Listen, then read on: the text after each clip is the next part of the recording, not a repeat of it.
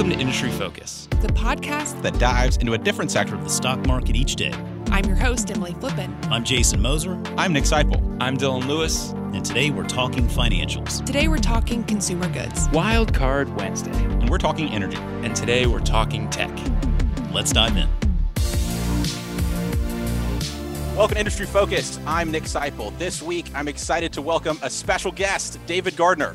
David is the Motley Fool's co-chairman, chief rule breaker, and host of the Motley Fool's Rule Breaker Investing podcast. And he's joining us today to discuss his approach to investing and how he's used it to select energy and industrial stocks over the years. David, thank you for joining me.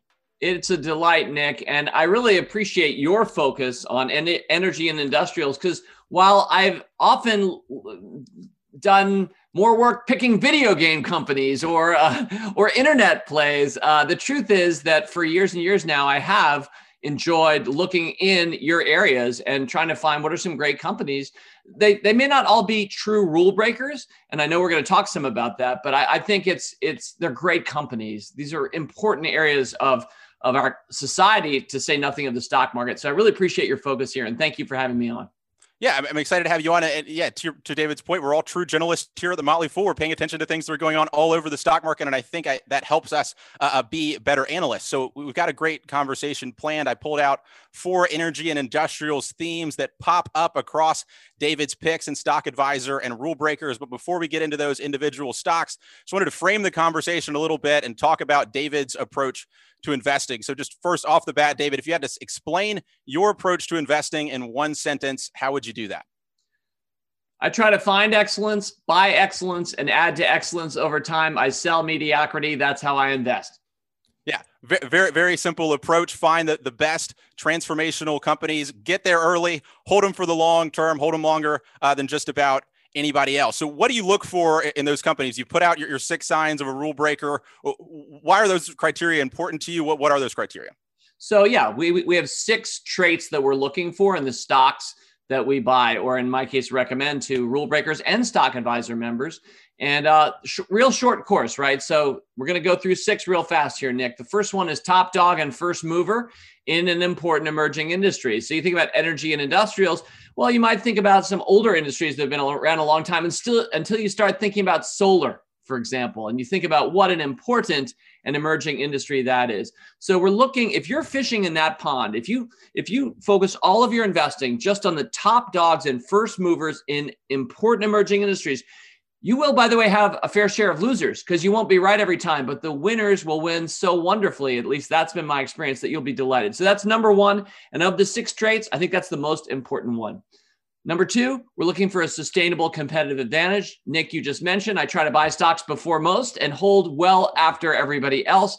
If you're going to take that approach, you darn well better have a competitive, sustainable advantage in that company, because you're holding it for years, if not decades. So we're always looking for companies that have those moats, as Warren Buffett has often said, around the castle of their profits and possibilities. Number 3, we love stocks that have excellent past price appreciation. Now, this is something that can bedevil some people because they've heard buy low, sell high. But in my experience, when companies are winning and the stock market is recognizing that, assuming it's not all about to come to a crashing halt, and when you're looking at important emerging industries, that's usually not the case, you're really well rewarded for going ahead and hopping on the bandwagon. It doesn't feel great to buy a stock that's doubled in the last 6 weeks. And yet that's exactly what I did when I first recommended Amazon in 1997. It had doubled in the previous 6 weeks. And yet I learned with wiser, older eyes that that's actually a great sign of success that will likely persist. But so many other people take that as reason not to buy the stock. They think they missed it. They anchor to a previous price, et cetera. That's number 3. 4, 5, and 6. Number 4 is good management, smart backing. It's about the people. I think a lot of us at the Fool know that, the importance of cultures. You're investing in cultures as much as anything else. They typically outlive products and even people, but the people are the ones that are building the cultures, and who's investing in that company as well, what venture capitalists. So that's part of the reason we love founder-led companies at the Motley Fool, is because it's the people. Number 5, I love good brands, especially consumer brands. That is the case among some industrials, but others are very much, B2B or set well back from the consumer. So brand doesn't make sense in every case, but darn it, when you can find a brand, which by definition to me is the promise that a company makes every day and has to fulfill on that promise. Amazon has to deliver you that thing within 48 hours or so. Otherwise, you're going to stop trusting them. Starbucks needs to taste kind of the same on the West Coast as it does on the East Coast of any country these days, right? So the companies that do this at scale are really powerful. What's the best, biggest brand in the world? Also the best, biggest company. That would be Apple. And so those things are not random. Those things are directly linked to each other. And finally, number 6, we're looking for companies that everybody thinks are overvalued. And the reason this works is because so much of the world will look at early stage companies and think that's crazy overpriced. They have no profits. People said that for years and years about some of our best stock picks. But if everybody thinks they're overpriced, then nobody's really buying the stock. And as those companies succeed over the course of time, they're going to end up converting those skeptics, not just into customers, but often into shareholders. And so that's the wall of worry that these kinds of companies climb over time. So those are the 6 traits we're looking for in Rule Breaker stocks. And, if I can find all 6, I'm going to feel great about that company's prospect. But even if I just find 3 or 4 of those, usually that's enough for me to seriously consider buying stock or recommending anybody else do same. Right. So, David, you mentioned earlier how important it is, the important emerging industry, a top dog in an industry like that. And to a certain extent, you're predicting that this industry is going to become, groundbreaking. And you mentioned you're going to have your fair share of predictions that don't come right. And you may have your fair share of losers. So that comes into how you put together your portfolio. When you buy stocks, how do you size positions? How do you think about this inevitability that some of your choices are going to be wrong with how you structure your portfolio and put it together? Well, I think it's really important because that's in the end what we're all doing. You can find a winning stock here or there. You can have a lot of losers, which I certainly have as well. But it's not about those. It's about the portfolio. It's about what you're building. So I will just mention for anybody who enjoys podcasts, and I sure do enjoy Industry Focus myself, I dedicated a podcast to this just a few weeks ago. It was the January 13th edition of Rule Breaker Investing. It's entitled 6 Principles of a Rule Breaker Portfolio. You might start figuring out that I like lists of 6 principles. Nick, we're not going to go through that right now, but I'll pick one of them as a preview. And that's what your sleep number is. So some of us know the Sleep Number company with the mattresses, and you might dial to a different setting than your spouse. And you can dial these days mattresses to be the right firmness for you. Well, I think the same should be true of portfolios in this regard. Here's what I mean by what's your sleep number. Your sleep number in an investing context is what is the percentage of your overall allocation that you would ever give to a single stock at the maximum. In other words, if you allow your winners to run, which is a big part of my style of investing, how much of the pie, how large a slice would you let your largest slice ever get? And for some of us, those numbers are radically different. So quick examples, the sleep number for most mutual funds today is about 1. Most mutual funds own dozens or hundreds of stocks, and they don't allow their percentage of allocation to go up much above 1%, or in some cases 5%, right? So those are very low sleep numbers. And the reason I say sleep is because it's all about sleeping at night, right? So what is the largest you let something get to before you start losing sleep? And I would suggest you don't let your portfolio get over that. So this principle, I hope, is something that each person's different, right? Your number is probably different from mine, Nick. I will say my own number is very, very high. Mine is probably 80. Now that sounds irresponsible to most people until you start thinking about a lot of people who are entrepreneurs like me, and we're all shareholders at our company, at The Motley Fool. And for me, my own net worth is much more tied up in The Motley Fool stock and how it does than my portfolio. So in a sense, I'm one of those founders. My brother Tom's like this too. I know some of us listening right now to us can relate directly to this. That's a huge part of our net worth. And I'm comfortable with that. But many people wouldn't be. You have a lot of wealth advisors trying to get people to sell off their stock and get those positions down. I've also had in my past stocks run up like AOL back in the 1990s and become a large part of my net worth. I'm comfortable with that. It's a little bit more of a venture capital mentality. But anyway, the operative question, what's your sleep number, should help guide your portfolio construction. So, David, this isn't a question I planned, but your kind of answer made me think about it a little bit. Is kind of what's the importance of optimism for you for investing? So when you get a position up really big, it's this idea that, oh gosh, I'm going to lose these gains. They're going to go away. Or you talk about grossly overvalued by the financial media. It's the same idea that it can't get better, right? This is as good as it's ever going to get. How important is optimism and just this belief that it's going to keep getting better to how you think about buying stocks? Well, I think everything is contextual, Nick. So I would say that is true of many of my favorite things in the world. They keep rising. Let's just think about the stock market. Look at the S&P 500 over the last century. It keeps going up. What do I think is going to happen in the next century? The same thing. And why? Well, there are lots of factors as to why the market goes up over time. But the biggest one is simply human ingenuity. We're all working hard.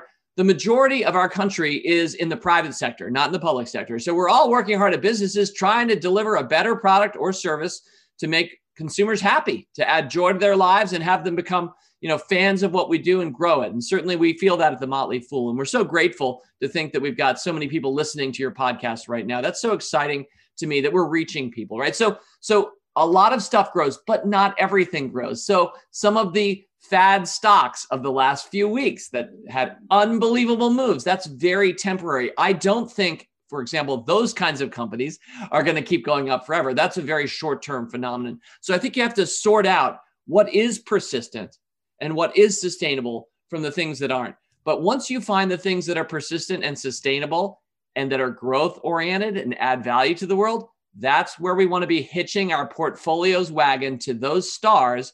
And that's what I've tried to do my whole life long. And so, yeah, I'm certainly an optimistic person. You don't have to be an optimist to be hired by the Motley Fool. We have a lot of realists. We probably have a few pessimists too, but I think for the most part, the world is to the doers, and the doers are the ones who say, yes, I think we can. And usually they go on to do it. And I think that's a really operative condition for success in business and for the stocks that we buy. All right, David, I think that's great. I think it's a great jumping off point to move into some of these kind of themes in energy and industrials that we talked about earlier. I said earlier, I picked out 4 of them. So the first one I wanted to talk about is railroads. So we talked about earlier the importance of an important emerging industry. You couldn't think of an industry that is less emerging than railroads, right? The 1850s was the railroad bubble. Why does this industry fit into your universe of stocks that you're interested in? Well, first of all, Nick, I want to thank you for looking over all of the different industrials and energy picks I've made and actually grouping them up into a few themes. These are actually your themes that you've come up with, but I certainly agree with them. And you put in extra due diligence that I'm not putting in because I'm not thinking about trends or sectors. I never really have cared about sectors as an investor. I'm just really thinking about the companies. Like the company itself that we're looking at. And I want to be a part owner of that company, not that other one. But then they start to group up in some themes, and you've identified those. So the first one, railroads. I mean, yeah, I love railroads. I personally have always enjoyed riding on a train. I remember being a little kid with overnight trains up to from Washington, D.C., where we grew up to the Northeast. The Vermonter, I love board games. A lot of board games have trains among their themes. Simple games like Ticket to Ride are much more complicated games. So I've just always been a railroad fan. But I think the reason that this has been a great place to invest is because it is timeless. I mean, it's kind of like beer. Railroads have not been around nearly as long as beer, but it's at this point in time, it's one of those things you can picture staying in place for the rest of our civilization. And so I really like those timeless businesses, and certainly a few of them. We can talk about 1 or 2 of these companies, but I just really like their positioning. I'll also mention these tend to be oligopolies. So you've got just a few big players. And so you can kind of own the whole industry with a few stock picks. And I just think it's a great industry to be invested in. It's still such a cheap way to move stuff from point A to point B relative to many other ways to do it these days. Yeah, the other thing to think about is energy efficiency. A lot of people are talking about emissions and those sorts of things. When you talk about just the sheer magnitude of goods that you can ship on the railroad and the energy efficiency you can get, you're not going to find a replacement anytime soon. Not to mention, I don't think anybody's going to be putting in any new railroad track anytime soon, at least not on the incredible scale that we've had them built all over the country. We have 100 years of building this stuff, 100 plus years of putting this infrastructure in place. It's a great point. Unless Elon starts digging underground and creates all kinds of crazy stuff, but we'll be invested in that too. I really like your point though, Nick, that this is a timeless business. Those tracks have been laid, and boy, do we as a society every day benefit from the energy efficiency and the cheapness of transportation that this amazing network has built out, not just for our country, but around the world. Yeah, so maybe we'll talk about one of those companies. So Canadian National Railway is on your scorecard, was first recommended in Stock Advisor March 2008. I think it's an interesting time because you think about 2008, the economy at a very low point. Railroads can tend to be exposed to what's going on in the economy. They're basically where trade is done, and so they're exposed to trade. Why did this jump out to you as an opportunity for you back at that time where there was a lot of volatility in the market? Well, I'm pretty sure. I mean, this is now just about 13 years ago. So I have to admit, I don't exactly remember where my mind was. I will say it was March 2008. Things were starting to go down. We were not anywhere near like the nadir of the Great Recession of 2008-9. It was early days there. But, a lot of times I'm just kind of casting around for what's a company that I'd want to recommend. I don't think I was trying to time in advance of a big drop off or anything. I was thinking again about what I said earlier. What makes sense? What is timeless? And what is good for the world. And so there's probably something else to be said just about just the ubiquitous branding. I see the CN railroad cars, Canadian National, here across North America. I looked at the financials. That's always really important. I don't exactly remember what I saw 13 years ago. I'm just really happy to think about this. And Nick, this is thanks to the work you've done, but I'm seeing the stock's up about 462%. Since then, the market's up 286. Right. So isn't that wonderful that we're up about 175 percentage points on the market averages? If you just bought the S&P 500, you'd be well down to buying and owning Canadian National. Also pays a dividend and, love it for the next 13 years. Yeah. So what I like about the idea of the railway is this is one of those where so I have a railroad. So it's right by our office in Alexandria, Motley Fool's office. You can watch that railroad go by every single day, carrying just countless amounts of goods. And that's one of those companies where if you just look out your window every day when the railroad goes by or just listen, you're like, I think business is still doing okay. And there's a few businesses out there that are that way. So I wanted to move on to the second theme. There's a bunch of different industrial niches that I think you could call out of your universe of stocks. But I think the one that was most interesting for me is trash. Okay, why? There's two different companies that fit in the trash category. I want to talk about both of them, but just why is trash in the David Gardner Rule Breaker universe of why is this something that jumps out to you? Yeah, well, first of all, I mean, we need to get rid of it, right? We need to collect it. We need to process it. One of my biggest pet peeves of all, and I've done full podcasts just around pet peeves, but one of my very biggest is littering. I think that there is zero excuse for anybody to litter. I don't care what culture you're from, what neighborhood you're in. I think there is zero. You are not allowed, in my mind, to litter. I always love it seeing the $500, the fine if you litter. I'm not sure anybody ever gets charged for that, but I really, really don't like littering and trash. I love that we're cleaning it up for profit out there. The companies that you're mentioning are just great companies. Isn't it awesome to think that we live in a world where people go to work every day cleaning up for others and get paid for it and actually paid enough that they can pay a dividend and grow great companies over time. So I'm really grateful for this. And I think, Nick, I realize it doesn't sound that exciting. It's not like biotechnology, genomics. We're talking about trash, but I'm all about what's a better world, right? What's the world that you and I want to live in? I've often said in the past, make your portfolio reflect your best vision for our future. Well, certainly an area, a niche, as you're mentioning, that I favor is a cleaner world. And so these companies do that.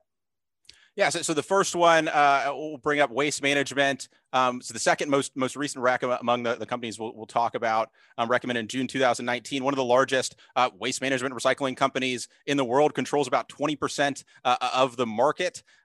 What can you tell us about how this company, I mean, that may give it away to you right there, 20% of the market in an industry that is absolutely necessary. But what jumps out to you about Waste Management as a stock for folks to invest in? Yeah, well, so yes, all of those things are true. And that WM logo on trucks in my neighborhood, yours, and lots of other people's too. I really think that the company has kind of ensconced itself in our society. And I think it's just really well protected from competition in the sense that it's doing work people don't generally want to do.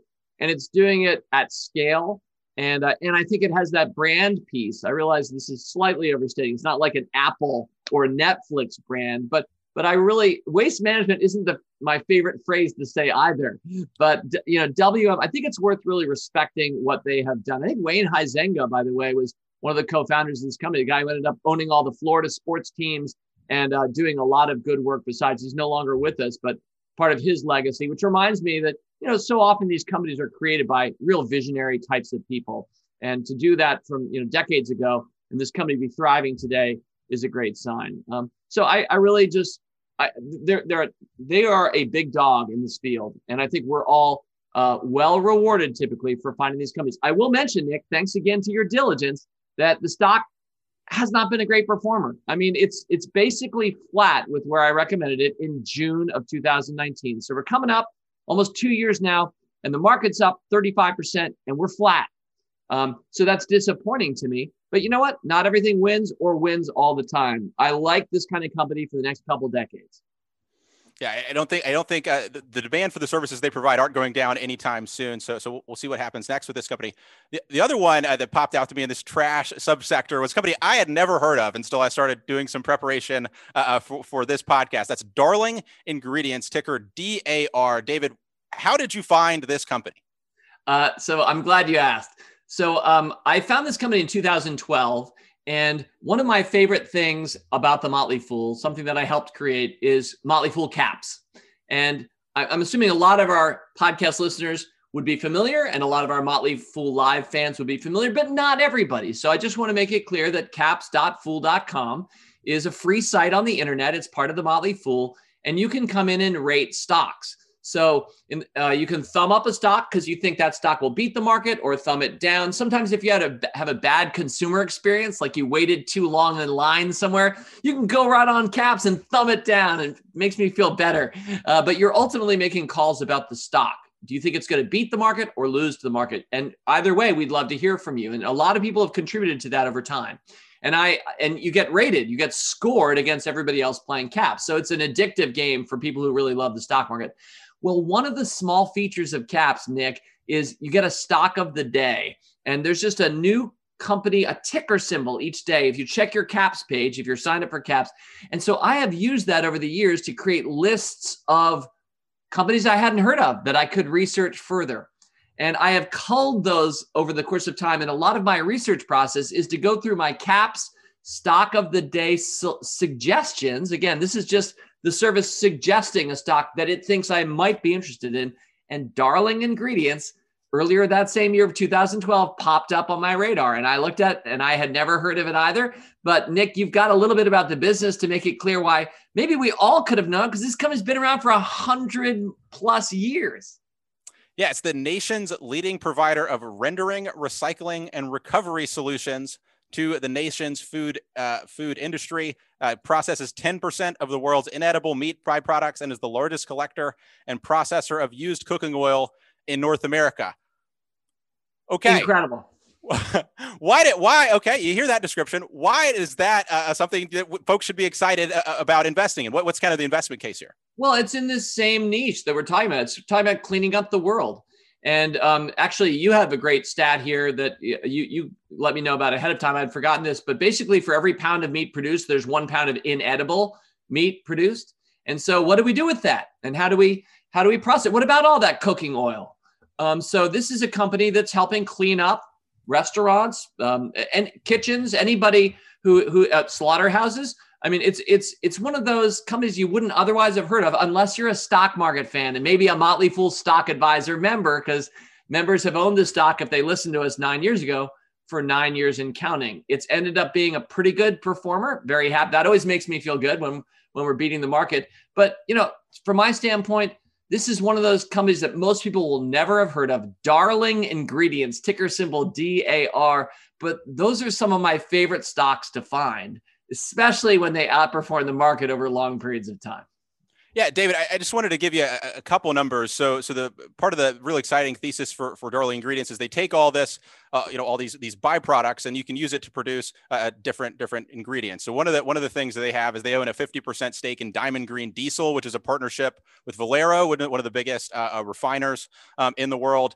And they produce renewable diesel here in the United States, the most economic U.S. facility, largest in the U.S., second largest in the world. So back when, around the time David first recommended this stock, they had an additional production capacity of 160 million gallons a year. In 2021, they have plans to expand that production capacity to 675 million gallons a year in 2021. So increasing it another 400 million. They also have look through the 2023. They plan to open a new facility in 2023 where they're going to increase their total annual production to 1.2 billion gallons of renewable diesel. So that's almost a 10x for when they first developed that facility, almost 10 years ago. So really incredible growth, a little over 10 years whenever that facility is done. So just incredible growth. And you can only imagine, obviously, this huge push towards more greener fuels. There's going to be lots more demand for that type of renewable diesel going into the future. So a company that's had a lot of success, a lot of growth, but it looks like even more growth ahead in a niche that I don't think anybody is going to come take away the beef tallow market from them. And that's part of the beauty of a great industrials company, right? They're doing something that's hard. It might be lower margin. It's often unattractive, but darn it, if they're doing it and doing it well, they are providing real value to society. They may be overlooked. They're certainly not on anybody's hot stock list. One other thing I have to say about Darling Ingredients, Nick, is if you and I were having this conversation 1 year ago, I wouldn't have been that happy about Darling Ingredients because the stock, after holding it for 7 years from 2012 to 2019, it was basically flat with when I'd first recommended it. So all of the appreciation, it's now a triple. It's now more than tripled our money and is beating the market here 9 years later. But all of that appreciation has happened in the last 12 months. And so I'm always wanting to remind all of my fellow fools that you have to show tremendous patience often before you get your big return. And we saw that with much higher profile companies. Tesla went sideways from 2014 to 19 for 5 years. Tesla, everybody's hottest stock, did nothing. It was way behind the market over that period of time. And then it exploded. So Darling has a similar looking chart. I mean, it's not as grand as Tesla's, but Darling has tripled in the last 8 months. And that's all of our returns 9 years later. Yeah, David, you mentioned Tesla, so I'll go out of order on our themes here and talk about innovators in mature industries, and I think Tesla certainly fits that bill. When you first recommended Tesla in November 2011, it's a very, very different company than it was today. So the thesis is it's pre-Model S, right? They're going to get this Model S out the door and finally have a car for a larger number of people than the Roadster. How has your perception of Tesla changed? Ever since that first recommendation, it's come a long way. I mean, all of us have had our perceptions constantly. Probably we've had to revise that about Tesla over the course of now the almost 10 years that we've had a recommendation in. It is a company that had a few key principles. Earlier, Nick, we went through the 6 traits of the rule breaker stock. One of them is top dog and first mover in an important emerging industry. And electric cars, when you talk about at scale, and then you talk about that 4th trait, good management, smart backing. I mean, you have Elon Musk making an electric car. That seemed like a good prospect to me 10 years ago. And it's certainly exceeded my wildest dreams. At this point, it's up 127 times in value from our first pick of it. I wish any stock would go up 10 times in value over 10 years, let alone 127. It is in some ways a confirmation of the approach that I first wrote about in 1998 in our book, Rule Breakers, Rule Makers, where I laid out the very 6 principles that we've shared together this podcast. So when you're looking at companies that are disrupting the status quo, that are bringing amazing innovations to bear, and you have visionary leaders. And Elon's not my favorite type of leader. There are lots of things I deeply admire about him. There are also some things I still have questions about Elon. But the truth is, net, he has been a wildly productive, unbelievably valuable, I think, fellow American at this point in his life. And to think that Tesla was built on American soil and that the whole world has flipped toward electric cars. And then there are a number of other things Tesla's involved in as well, like solar. That is an incredible story. And I'm so happy that Motley Fool Rule Breaker members, whether you heard about it from us a year ago or 10 years ago, depending on how long you've been a member, if you've owned this stock for any period of time, you are pleased as punch. And it is in many ways proof positive of the approach that we've talked about for 20 plus years. Yeah, you talk about when Tesla came public. I want to say it was the first automaker to come public in the U.S. in decades, going back, maybe 50 plus years at the time, which kind of ties into earlier you talked about, maybe fads and things like that. Now there's all kinds of companies coming public in the electric vehicle market. What do you make of kind of all these upstarts coming in to maybe challenge Tesla? A lot of people are excited about investing in those companies. Where do those stand up relative to you were excited to invest in Tesla? That's a great question, Nick. Yeah, like a company like Nikola, for example, I don't have much interest in. I like companies that actually have products out there in the world. You're right. We did recommend Tesla before the Model S was out in force. So it was a little bit of hope for the future there, but they'd already produced a wonderful sports car, and it was clear that the technology was working. And Elon Musk himself, to me, gives me a lot of confidence that special things are going to happen. I don't necessarily see that in a lot of the new car startups. There's a lot of Me Too. There's a little bit of, who's going to be the ultimate winner here? Well, I'm pretty sure Tesla's going to be an ultimate winner. Will BMW and Mercedes and GM manage to flip their models and become ultimate winners? We'll see. I hope so, for their sake. And then what about the third and fourth tier? Sometimes Warren Buffett he talks about the 3 I's of every cycle. One of my favorite Buffett witticisms, the 3 I's of every cycle. First, there's the innovator. That's I number 1. The second is this one comes along next, the imitator. Of course, imitating the innovation. And then the third I of every cycle is the idiot.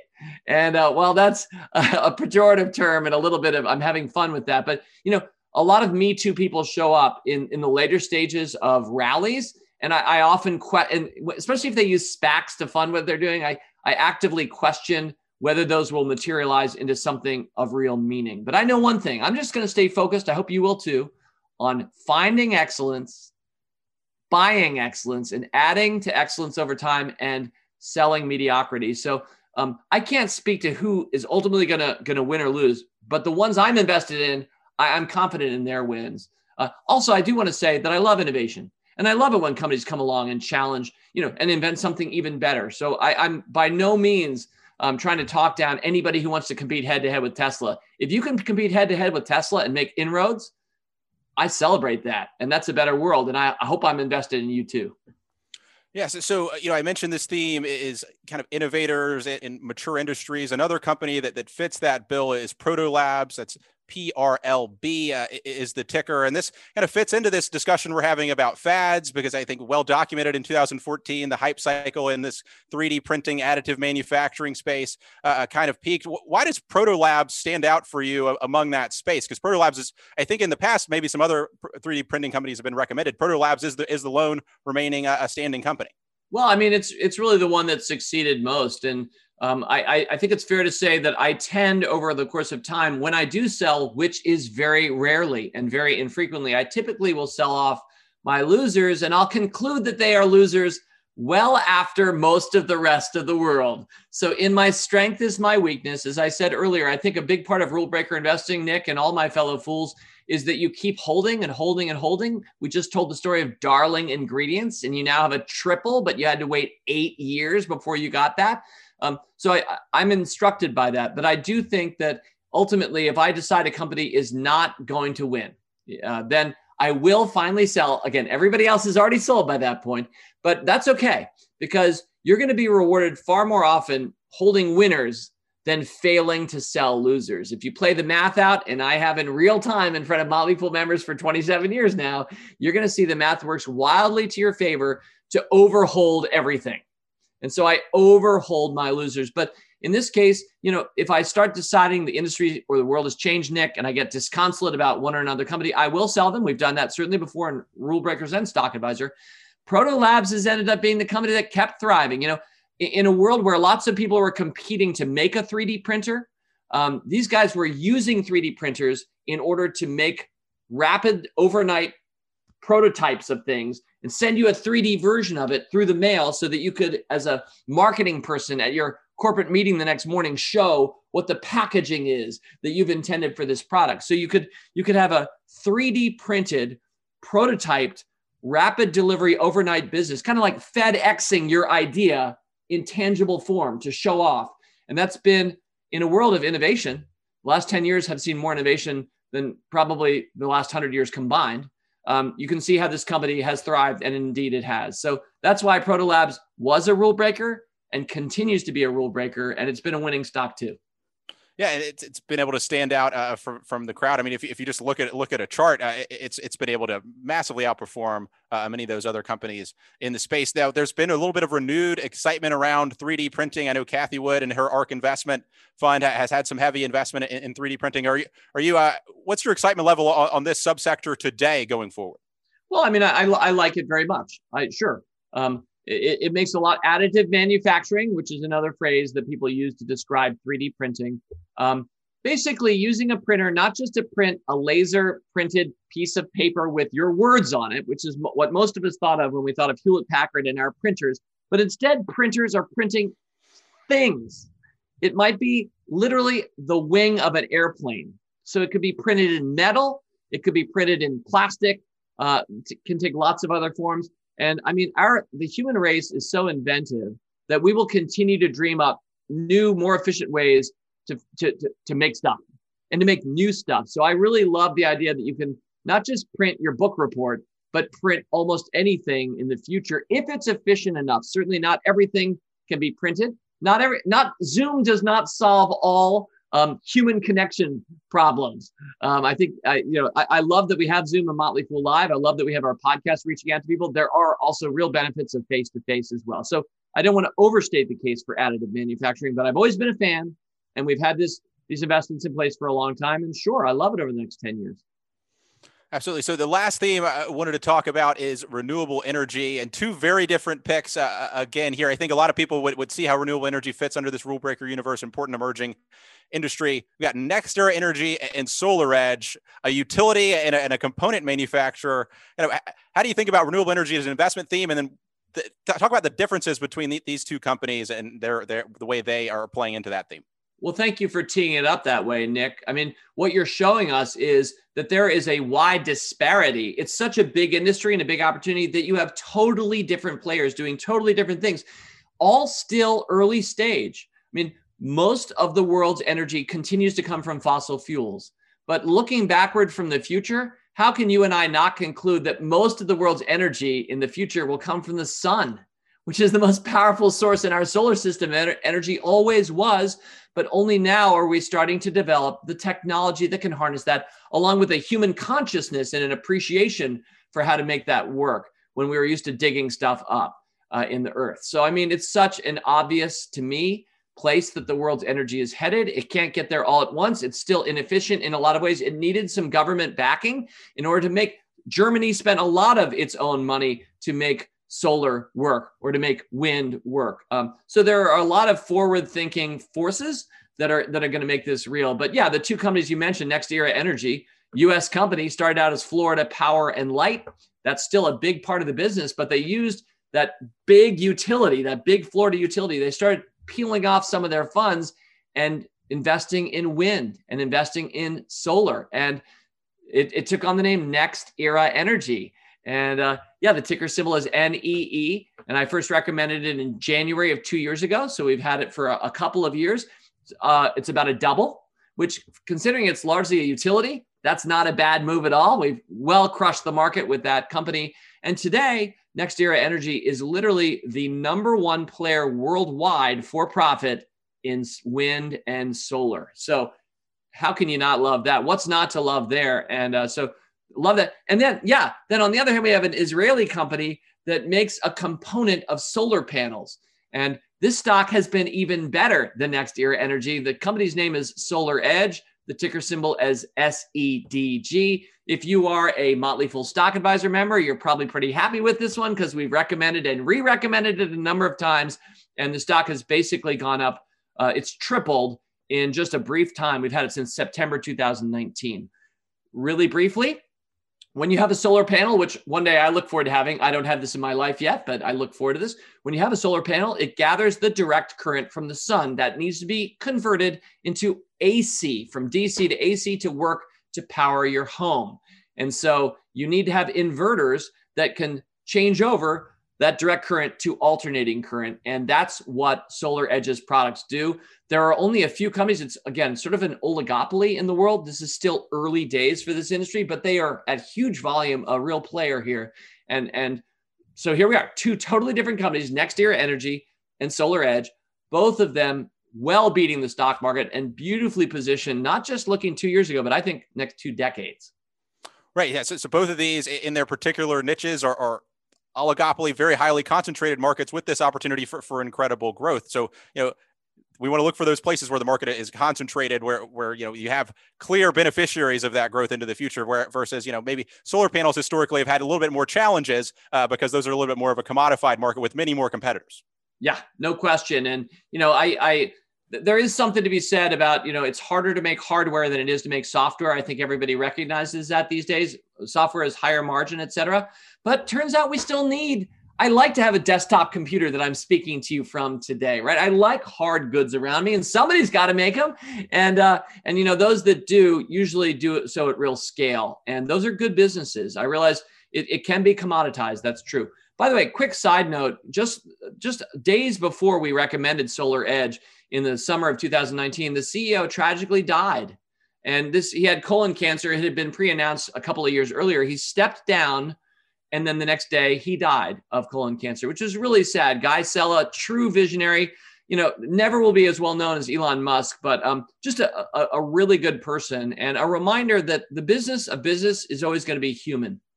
And so, quick shout out to Guy Sella, his vision, and the company that he created. And, we saw that we lost our CEO as we were writing up that stock recommendation. I'm so glad we went through with it. We weren't scared about that situation. You can see how great companies have great leaders who can step up and have great cultures that allow them to continue to innovate. So sometimes there's a little bit too much of a cult of the CEO in this world. People are too focused on the Elon Musks when they should be, or Steve Jobs, when they should be thinking about the culture that surrounds them, that probably, like good soil, has a lot of other really good stuff growing. And we should tend to be a little bit more forgiving of losing losing LeBron James.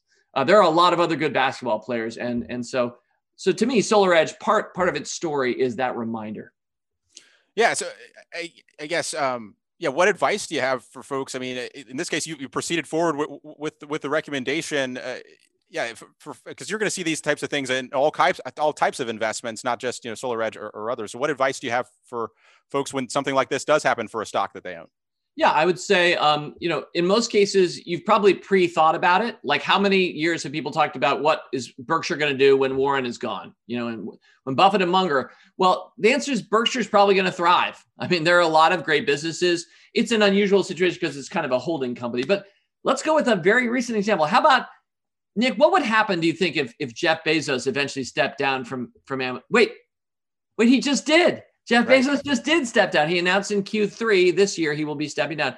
The stock didn't move the next day, that announcement. Now, a lot of people were worried when Steve Jobs is gone, will Apple be the same? Well, look what Tim Cook has done, right? So I believe that if you believe, together our belief will be rewarded. Not every company has great leadership. Not every culture is that sustainable. But if you're looking one click down and you're thinking about, that company and who's set up for succession, have they thought about it, talked about it, et cetera? I mean, in the case of SolarEdge, they were all set to announce their new CEO, and so was Amazon, as we saw. So I think it's instructive that typically we're overrating losing the big visionary leaders. Turns out there are lots of other good people too, and if we stay invested, we will benefit from that. Wow, has Apple done amazingly since Steve Jobs sadly left the earth. It's been an unbelievable performance and a hold. It's grown to a size Steve maybe himself couldn't have dreamed of.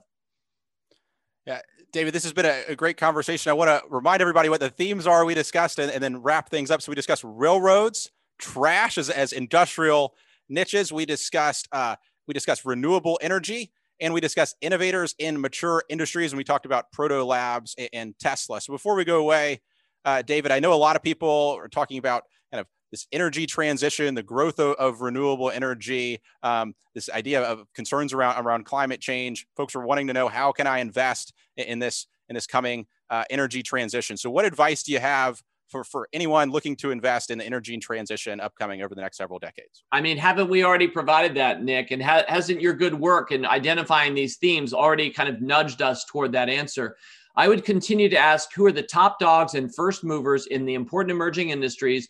And industries are sometimes not always writ as large as what I'm trying to say is, when we say alternative energy or the future of energy, that is like 23 different industries. And inside each of those industries, there are players that are winners, and there are companies that have great stories and are doing important work in this world.